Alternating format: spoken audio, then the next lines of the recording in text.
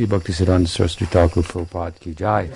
Bhakti Rakshak Sridhar Dev Goswami Maharaj ki jai. Sri Bhaktisiddhanta Swami Prabhupada ki jai. Gaur Bhakta Vrinda ki jai. Gaur Premanande Bolo Haribo. We're honoring the divine appearance day of Bhaktisiddhanta Saraswati Thakur. And we've sung the song composed by Pujapad Sridhar Maharaj in glorification of Bhaktisiddhanta Saraswati Thakur that is the most famous and respected glorification of him, to the extent that it's, as I mentioned earlier, sung in all of the temples of the disciples of Bhaktisiddhanta Saraswati Thakur, and our Guru Maharaj wanted it sung in his temples every day. Also, he mentioned that to Hakayananda Maharaj, who was the president of Vrindavan at one time, but for different reasons, circumstances, whatever, it didn't come to pass. In some of the temples, it's carved on the walls, in the stone, in the marble. So it's a very famous glorification, a very comprehensive glorification. And we're fortunate to have been able to have sung it this evening.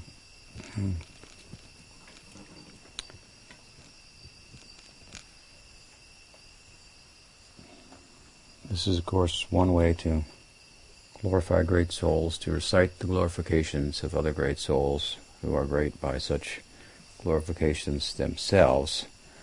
Nonetheless, we will venture into saying something as well in effort to glorify the contribution and the person of Bhaktisiddhanta Saraswati Thakur. He, of course, was known famously and affectionately by his disciples as Prabhupada. Once one of his disciples, one of Pujapad Bhakti Pramod Puri Goswami Maharaj's disciples, Ramdas Puri was a disciple of Bhaktisiddhanta.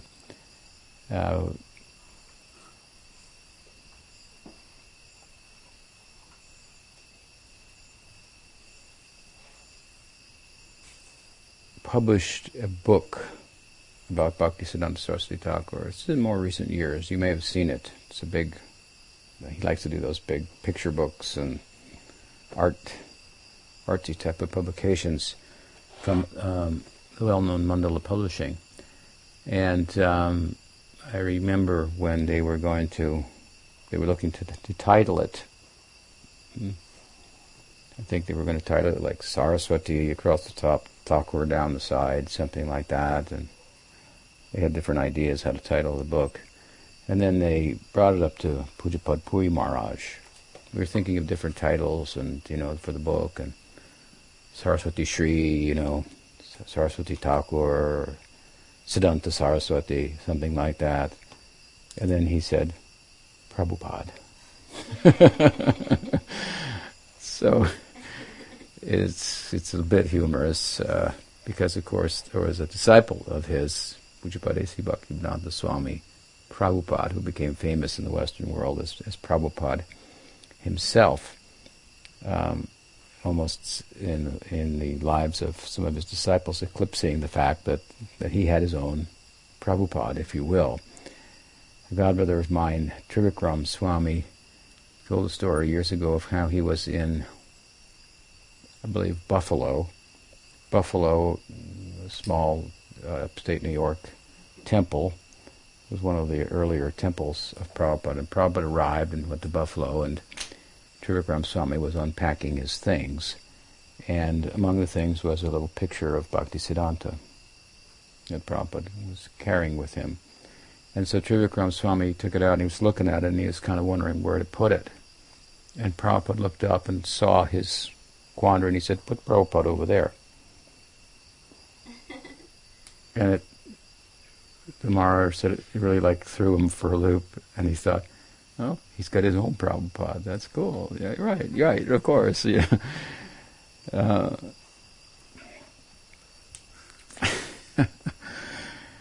So,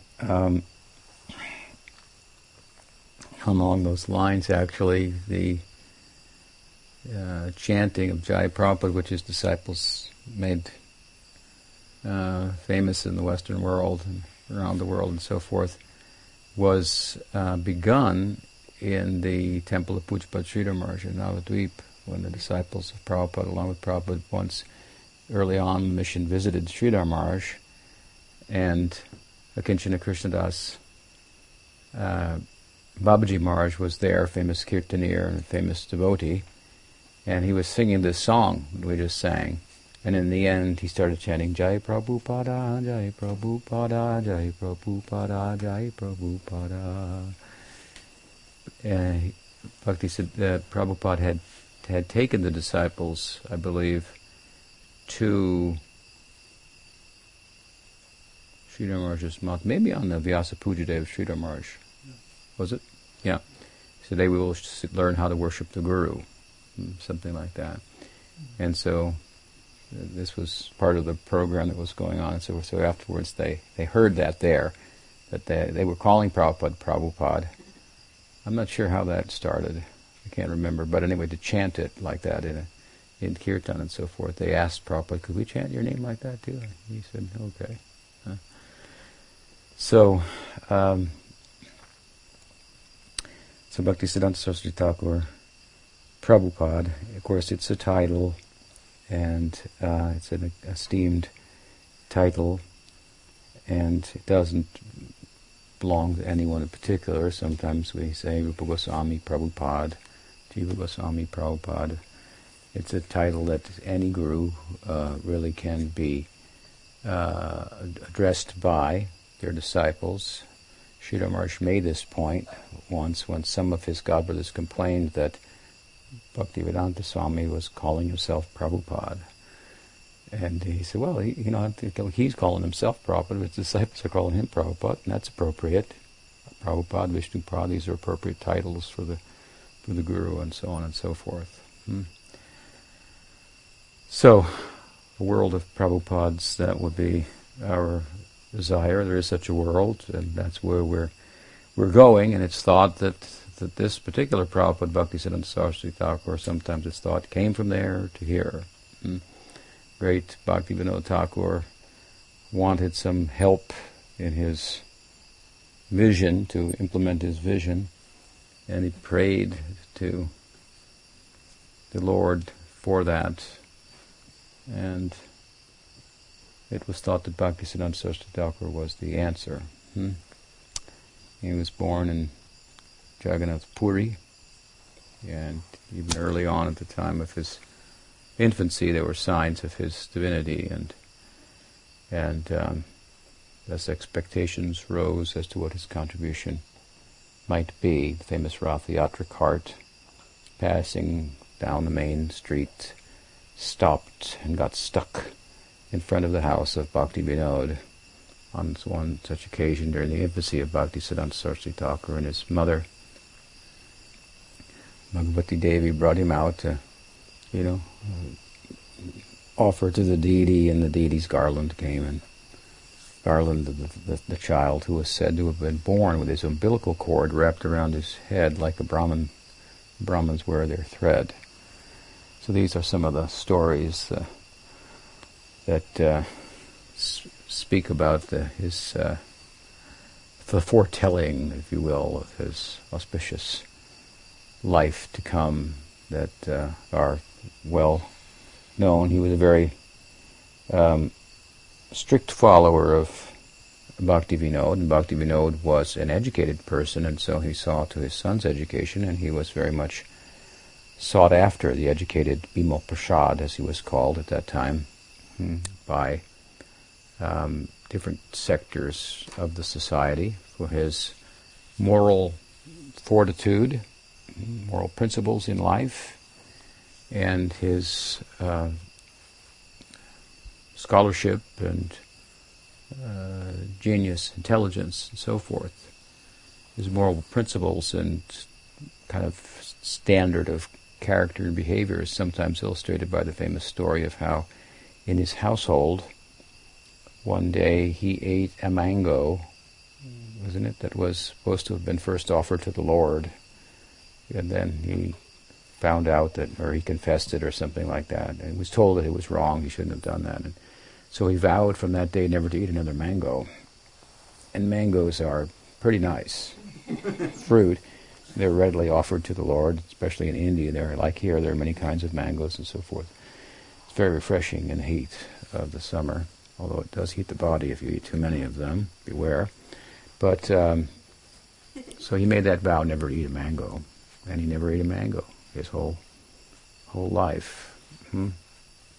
So he had some kind of good character, and when he said something, he stood behind it, and so forth. And despite, as it would come to pass, all of his good qualities from a material point of view, his intelligence, his obedience to Bhakti Vinod, his moral character, and so on and so forth, when he was instructed by Bhaktivinoda Thakur to seek initiation into the Vaishnava path from the renunciate Gaur Kishore Das Babaji, who was illiterate by comparison, couldn't read or write, it said.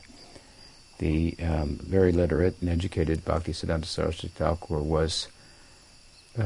took note of how all of his, materially speaking, good qualities that I've mentioned were in great demand by the world. People were attracted to those and wanted his participation in their whatever, in their groups, on that basis, that these things held no currency, no purchasing power in the world of Gaur Kishore Das Babaji. They were all counterfeit. And so he couldn't go there with all his good qualities, and find Gaur Kishore Das Babaji saying, "Oh, he's qualified. Let me have him as my disciple." No, he rejected him actually, and he hadn't accepted any disciples, as was his more or less commitment. But in time and with repeated effort, Bhaktisiddhanta Saraswati Thakur was able to sway the heart of Gaur Kishore Das Babaji, and was accepted as his lone disciple. But as I say, he had, Bhaktisiddhanta Saraswati Thakur, really kind of an epiphany at the time. It seems that what are the material qualities? What is the thing that Bhakti Vinod is telling me to seek after? What is it that Gaur Kishore Das Babaji Maharaj has? What is that Gaur Prem in comparison to the world, and so forth? Many years later, when he sent the first missionary to the West, to Europe, and that devotee, disciple of Bhaktisiddhanta Saraswati Thakur, sannyasi, returned, and he had gone to maybe Germany and England, and apparently they raised some questions, the educated Europeans, that he didn't feel satisfied with his answers to. And so he was thinking the task of taking this Gaur Shiksha, the teachings of Chaitanya Mahaprabhu, and bringing it into the Western world is bigger than we might have thought. And he came back and he made such statements and admissions of, I guess, weakness, if you will, and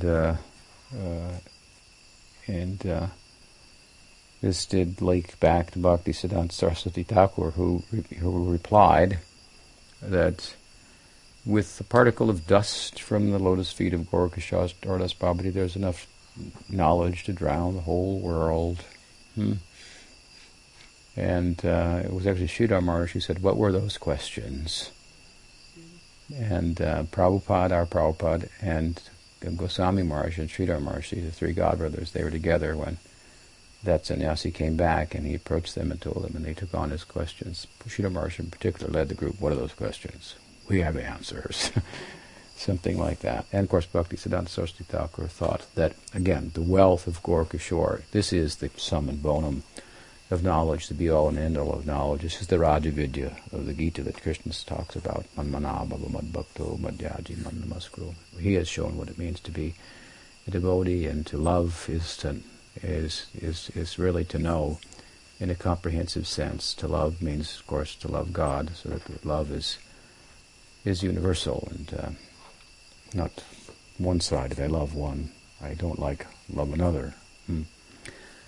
So he was very moved by Bhaktisiddhanta Saraswati, by Gorkishore Das Babaji, but he was also very much moved by Bhaktivinoda Thakur, and they were friends and contemporaries. Gorkishore would regularly attend the Bhagavad discourses of Bhaktivinoda Thakur, but they had a very different approach to their bhakti.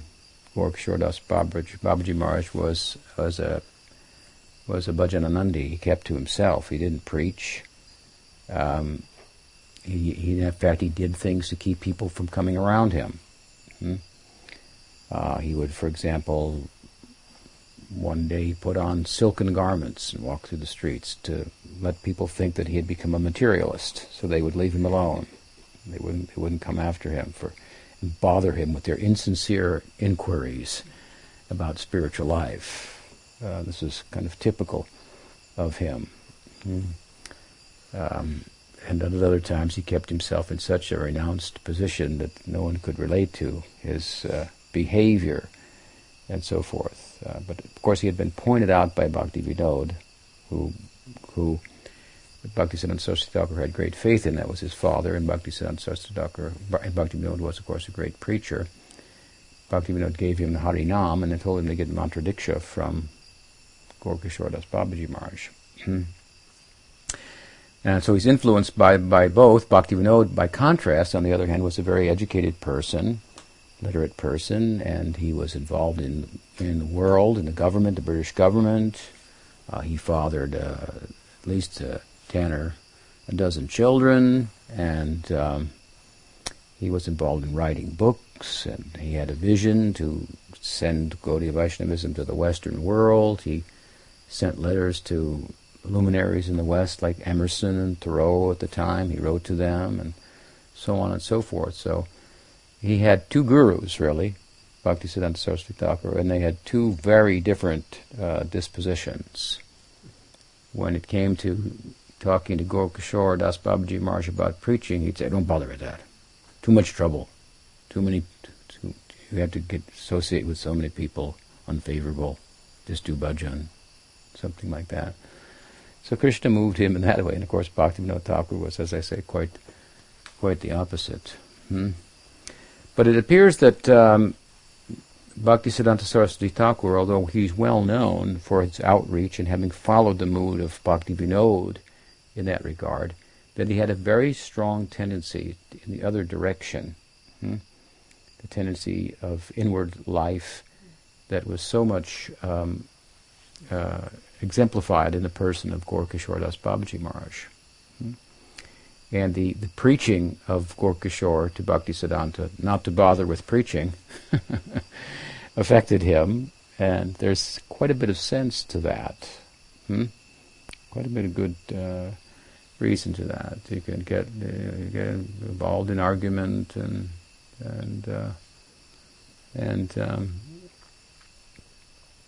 mix it up with, you get to come into the association of worldly people. You might have to read about worldly things so that you can speak in a contemporary way and so forth. And is this conducive to inner life? So there are different ways to think about that, right? And so Bhaktisiddhanta Saraswati Thakur was somewhat moved by Gorkishore Das Babaji Maharaj, and that was more, it appears at the time, the predominant kind of thinking amongst the disciples of the followers of Chaitanya Mahaprabhu, who kept themselves in the holy dham. Calcutta, for example, was just like the kingdom of Maya. You would never think of going there. Stay in Mayapur. You only go to Calcutta if you have to get to Vrindavan. There's a train called the Radharani Express from Calcutta to Vrindavan. So he was influenced by that, and Bhaktivinoda Thakur was chalking out really kind of a new path for Gaudiya Vaishnavas with his vision and outreach and so on and so forth. And it took some doing on the part of Bhaktivinoda Thakur to pull Bhaktisiddhanta Saraswati Thakur away from that direct pursuit of internal life, and one of the things he did was call him an ease lover, and then he called him a Mayavadi. It was a stretch, of course. What is it? What was his reasoning for calling him a Mayavadi? That Mayavadis don't want to do any. They give up interacting with the world or something like that. So, of course, so do some Vaishnavas, and there's a place for that and so forth. But anyway, he said, you're just a Mayavadi. And he had such a disdain for the Mayavad philosophy that didn't settle with him. So he couldn't in any way think of being thought of as a Mayavadi, even if it was wrong thinking, and inaccurate and so forth. So this was said to be one of the things that really irked him.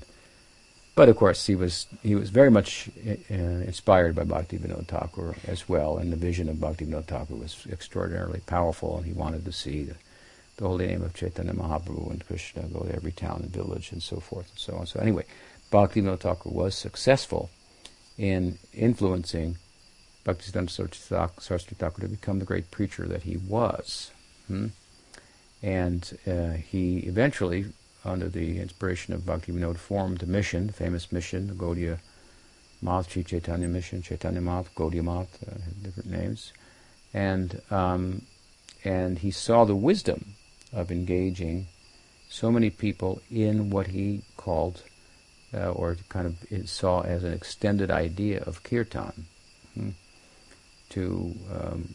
He engaged in outreach to people and trying to help the common person understand the teachings of Chaitanya Mahaprabhu, and through instruments like the printing press and so forth. So he took up a very novel approach to Gaudiya Vaishnavism. The first step in that direction, coming from Bhaktivinoda, once he stepped in that direction, he went in a big way there, and made such a splash that most of those involved in internal life couldn't understand him, and thought maybe he doesn't have an internal life, so he's doing all these things that keep him busy, and interacting with printing presses and motor cars, which were, just the term motor car, obviously, that was a long time ago, and there weren't very many of them, especially in India, riding in a motor car. And he sent his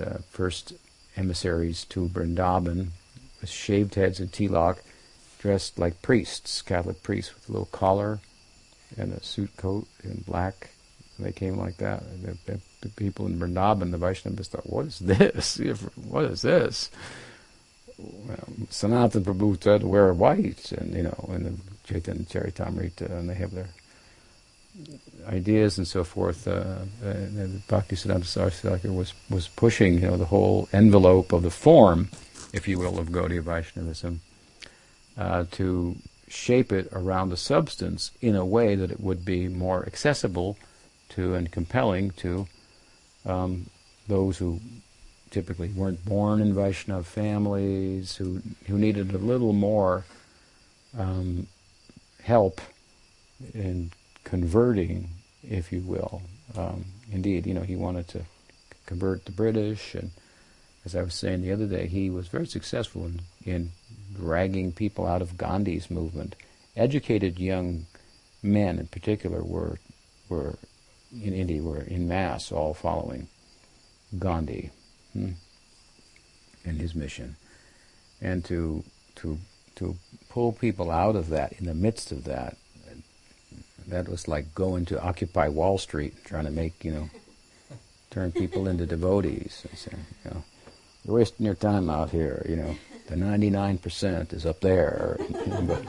Go loca, Don't stay down here with the 1%. Go there. It's a hard sell when there's so much involved in another type of mission and reform and committed to that and so forth. So just to give you some idea, they were really committed to Gandhi. He was very compelling and so forth, and was a noble mission, and Bhaktisiddhanta was pulling them out of Gandhi's mission.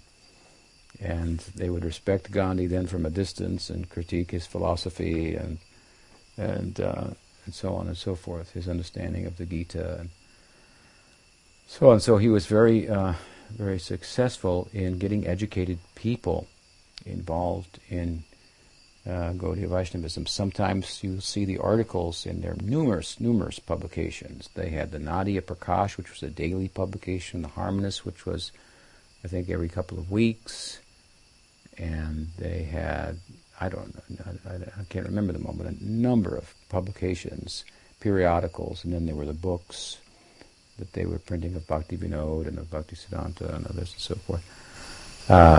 Very, very active in the printing press. All of the temples, mosques, were like beehives of activity. And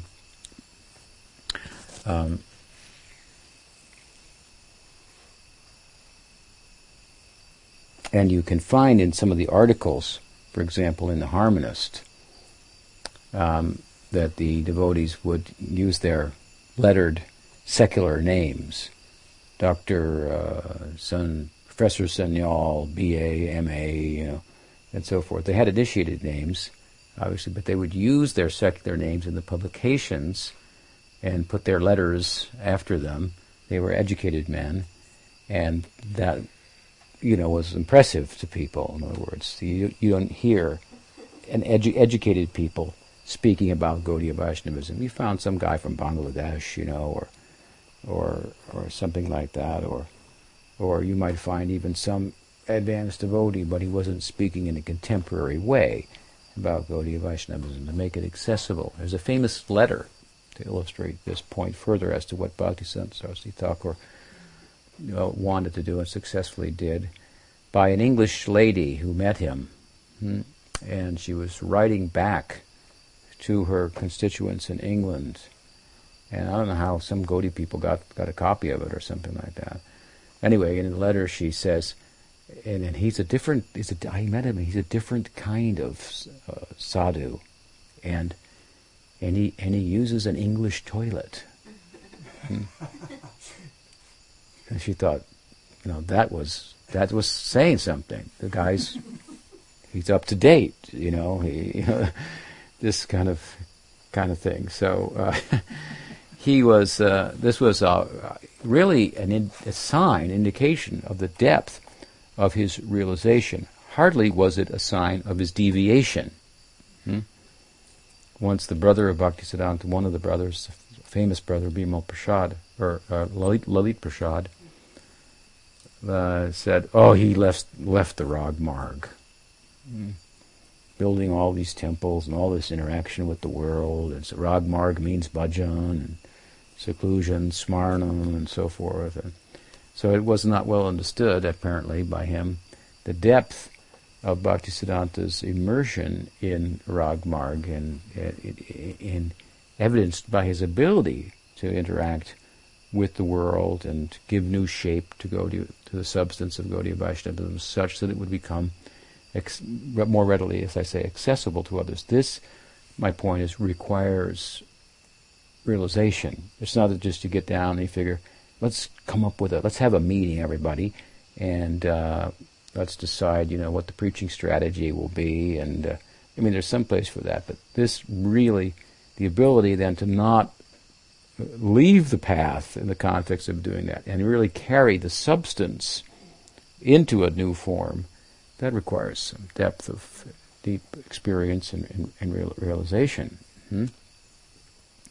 It's not just some kind of planning commission or some kind of think tank to get together and dress ourselves up in a contemporary way and so forth. So he had deep absorption. Indeed, it is said that he he was doing his bhajan, and of course Bhaktivinoda Thakur made his remarks and so forth that agitated him, but as I mentioned, but also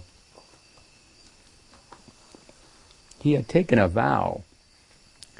What was it? To chant 1 billion names, without stopping, other than to eat once a day or something like that.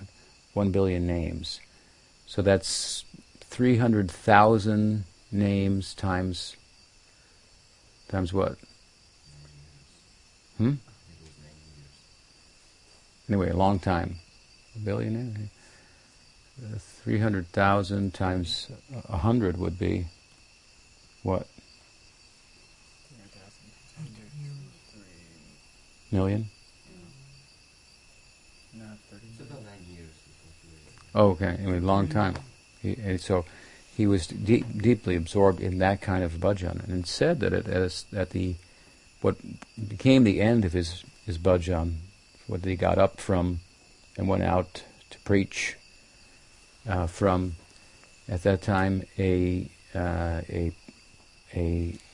a vision of the Panchatattva, and a note came. What is it? It was a piece of paper blew into his hut, and on it were the 4 things that Chaitanya Mahaprabhu had ordered Rupa and Sanatan to do, to go and establish Gaudiya Siddhanta, write books, establish temples, excavate the places of Krishna's pastimes in Vrindavan and so forth. So he took it as a sign of what to do. But the point is that his outreach really came from deep immersion in devotional life, and then he fashioned his outreach in such a way that it would help people to go deeply into spiritual life who couldn't otherwise just sit in the jungle and chant, which he showed himself to be able to do. To help them, he fashioned his mission and his extended idea of kirtan that would form a veritable society with all types of activities in it that human beings normally engage in, but all for the service of and its dissemination of Chaitanya Mahaprabhu's teachings. So this was quite a novel thing. He may have formed the first formal institution. Gaudiya Vaishnavism was institutionalized in a soft way by the writings of the Goswamis, who took the ecstasy of Chaitanya Mahaprabhu and explained it, located it in the sacred texts and so forth. That's a soft form of institutionalization, but he formed a hard, corporate kind of structured, mission, training missionaries, sending them out, kind of like the Christians were doing, sending missionaries to India to convert people. And so I thought, well, we'll do this for Gaudiya Vaishnavism. East goes west for conversions, and so on. And I say he was very successful in that in India. He opened 64 monasteries, and they were all beehives of activity with educated people, young men. He had ashrams for women. He called them the Vishnu Priya Ashram, after the wife of Chaitanya Mahaprabhu. After Chaitanya Mahaprabhu took sannyas, she set a certain standard of devotion, and so he formed missions for such ladies who didn't have husbands worth following or whatever, and they wanted to follow Chaitanya Mahaprabhu, so he had ashrams for them. And he was very, very flexible. He was very strict, but very flexible to work with the world and with what people were like and so forth. He treated the Europeans who joined. There was a couple of Germans maybe who joined differently. He said that he told his I think there was a tank at the Chaitanya Mat in Mayapur, a bathing tank, and one of the German disciples was out there bathing naked in the tank, and that they wouldn't do that in India, and all of the disciples were, this European, he's bathing naked, Bhaktisiddhanta said, they're different, that's all right, they're different. They have different cultural habits and styles, so forth. That can be accommodated. Let them understand that he understands the philosophy. He's practicing otherwise.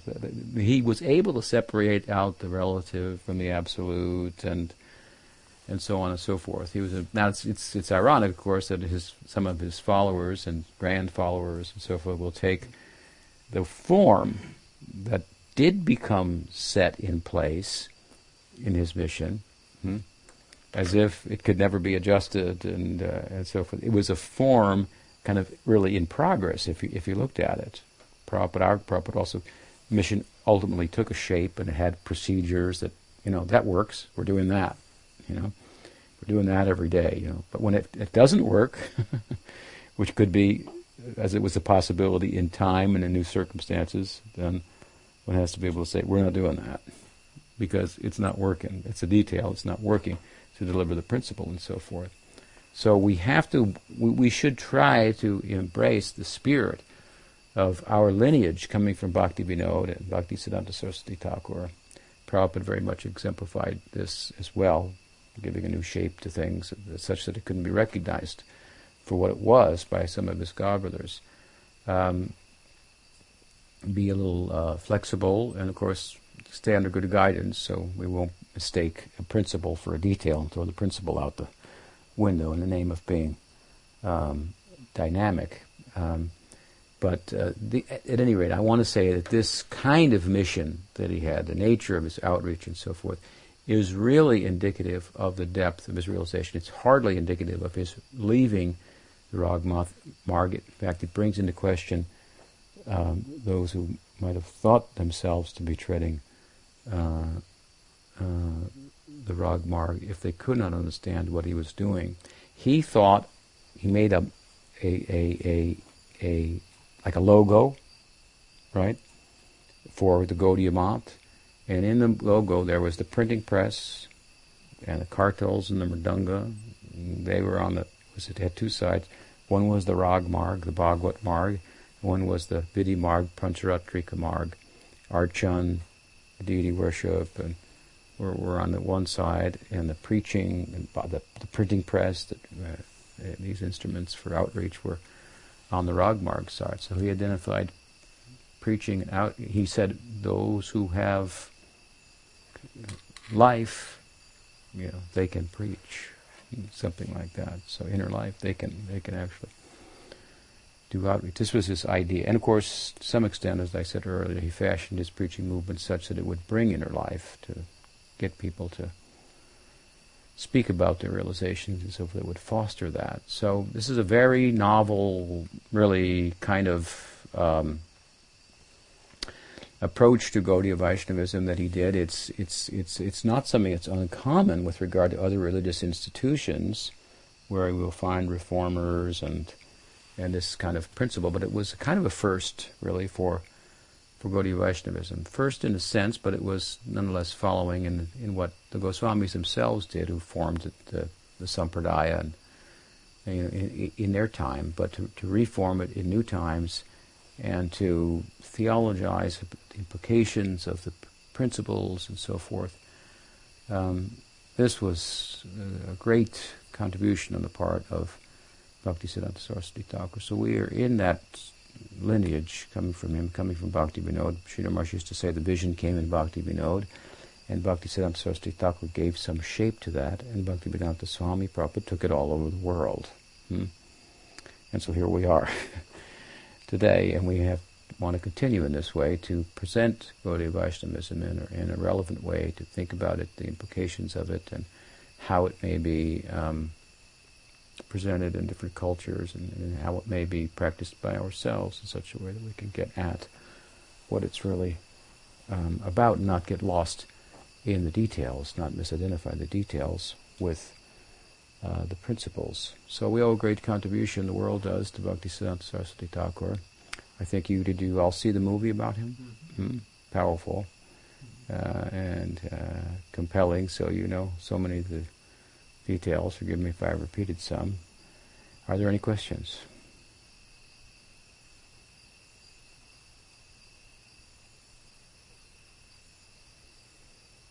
Well, Srila Bhaktisiddhanta Saraswati Prabhupada made a lot of innovations. And he was thinking independently and thinking how to manifest all of these things. Let's see, I'll have to say a lot to formulate the question. So how does that come about? Where does that come from? How do you know when this is there's a need for an innovation, or it may be just your own idea? How do you balance that out? How did he balance it out? Both of his gurus were gone when he really started getting active, and he wasn't going along with, from what I understand, there wasn't anyone that was excited about his innovations in the beginning. And he's pushed through. People saw it was starting to work, and then he attracted attention. People started going along with him. And I don't understand, why would he send people dressed as Christian monks to Vrindavan? I don't understand. What was he trying to do there? Was he just trying some random things and then say, okay, well, that's not really working, and let's try something else? I think he was trying to rally other Gaudiya people with the idea of spreading Gaudiya Vaishnavism beyond the borders of India. And he had an idea, if we dress like this, it's kind of a half and half, He's got a tilak and a shaved head, but he's dressed like a priest, rather than a robe, which people don't identify with necessarily. Maybe that will, have some effect. And these were his missionaries, and I don't think he had. He was kind of fixated on that outreach, but he also wanted to take his disciples to Vrindavan and have parakram and so forth. So I guess these went as kind of like, what would you say, like scouts, to scout out for the parakram, and let's bring our mission to Vrindavan, and this happened to be how he had them dressed, and they were stoned by people in Vrindavan as misrepresenting Chaitanya Mahaprabhu and so forth. The first parakram party, they threw stones at them. So it wasn't so warmly received, but I think his intention was that let's make some innovations and spread Chaitanya Mahaprabhu's mission, and good Vaishnavas will appreciate that. Makes common sense and so forth, but it wasn't always met with the kind of reception that he would have hoped for, which maybe indicates something about the state of Gaudiya Vaishnavism that had deteriorated to, which he was concerned about. So, but how do you know that how does one know that their innovations are meaningful? I mean, I suppose that when other people, start thinking they are, you get some confirmation, because if you can act by them, if people actually come into Gaudiya Vaishnavism, then if that's your objective, then you have your proof from the results. He was obviously convinced about the vision of Bhakti Vinod. He had thought deeply about what is a principle, what's a detail, and was fully ready to adjust details accordingly. He had that strength of realization, and he could sit and, as I said, do bhajan for 9 years. He was pretty sure about what he was doing, and that he was right is obvious. We're all here today because of that. But it's not the work of just anybody. But on a smaller level, of course, it is. And you're involved in outreach, so you have different ideas, and so you may be asking from your perspective, how do I know that my ideas for outreach would be useful, and it's in the pursuit of delivering the principle and by adjusting the detail and so forth. I think that we can ask for some advice from senior Vaishnavas and in that regard, and other than that, I mean, there are any number of ways that you could adjust your kirtan or your outreach to people without changing the substance, I think. And it's fairly obvious. I think there's a bit of a backlash against this kind of a thing, unfortunately. I'll give you an example of what I mean by that. After our Prabhupada left, then there were some of his disciples took the spiritual helm of the International Society for Krishna Consciousness. And they didn't do that good of a job of walking in Prabhupada's shoes. And devotees started to think that they should just follow the way Prabhupada did everything, just like he did everything. Because if we change things, then see what the problems are. We're not qualified to make changes and adjustments and so forth. But if you look at the history, we don't find that those 11 gurus really made any changes significantly. One of them did many years later in West Virginia, which I never thought were good ideas. The principle was fine, but I didn't think the ideas were particularly insightful that he had. But anyway, my point is that these 11 gurus originally in ISKCON, they weren't coming up with all kind of innovative ways to spread Krishna consciousness necessarily. That's not what they did. It's not that they did anything of the sort, really. They did other things which were problematic. They sometimes their lives shifted from some seva to bhoga, to enjoying the disciples' wealth and that kind of thing,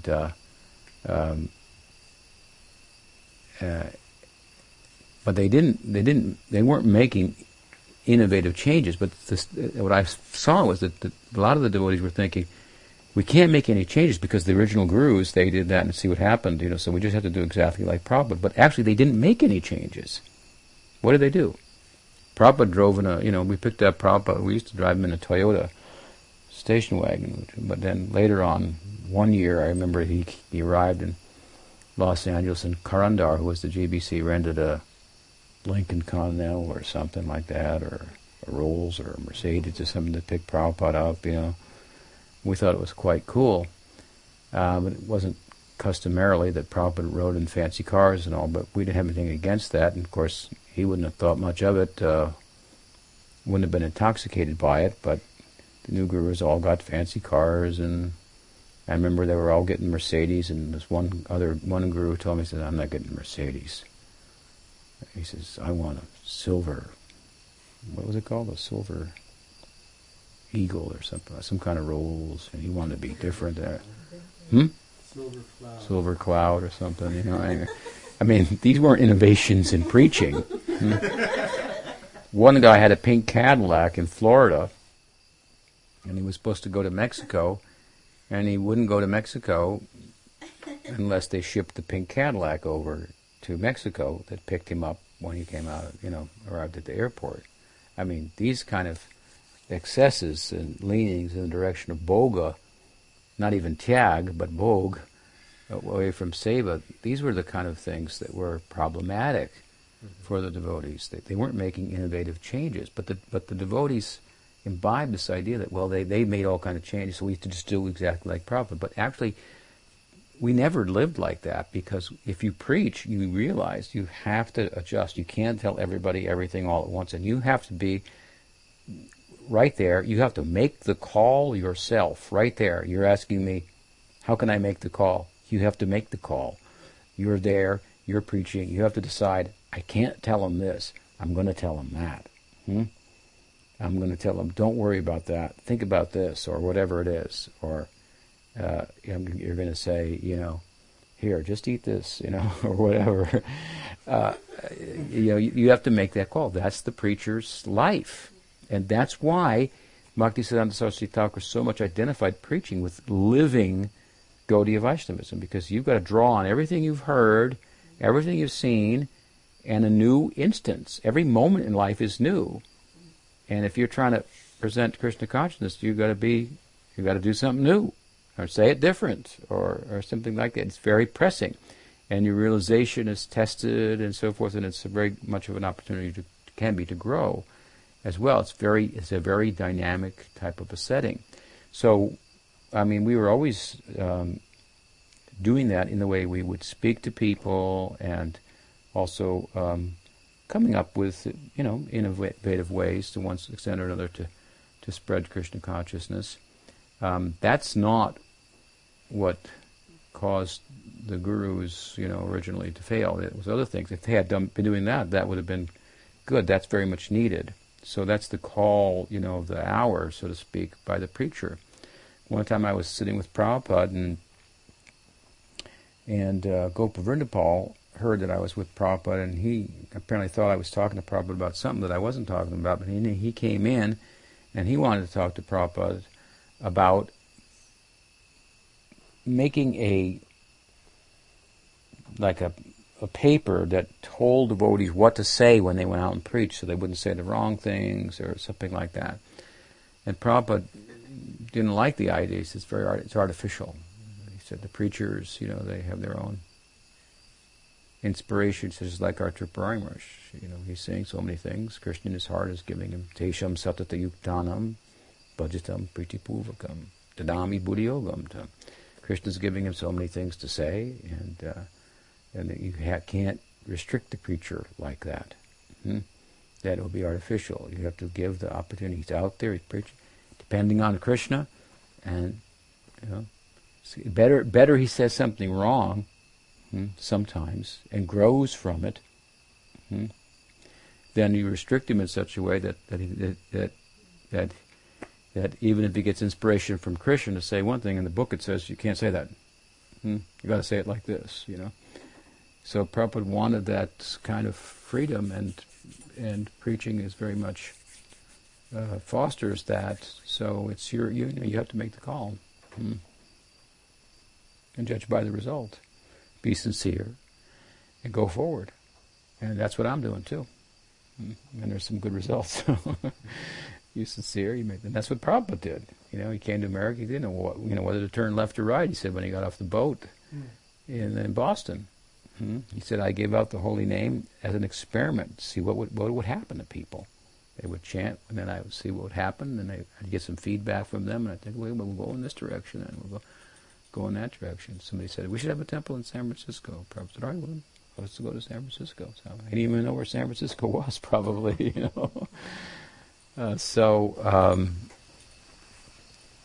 that's the exciting, life of being in a mission for outreach.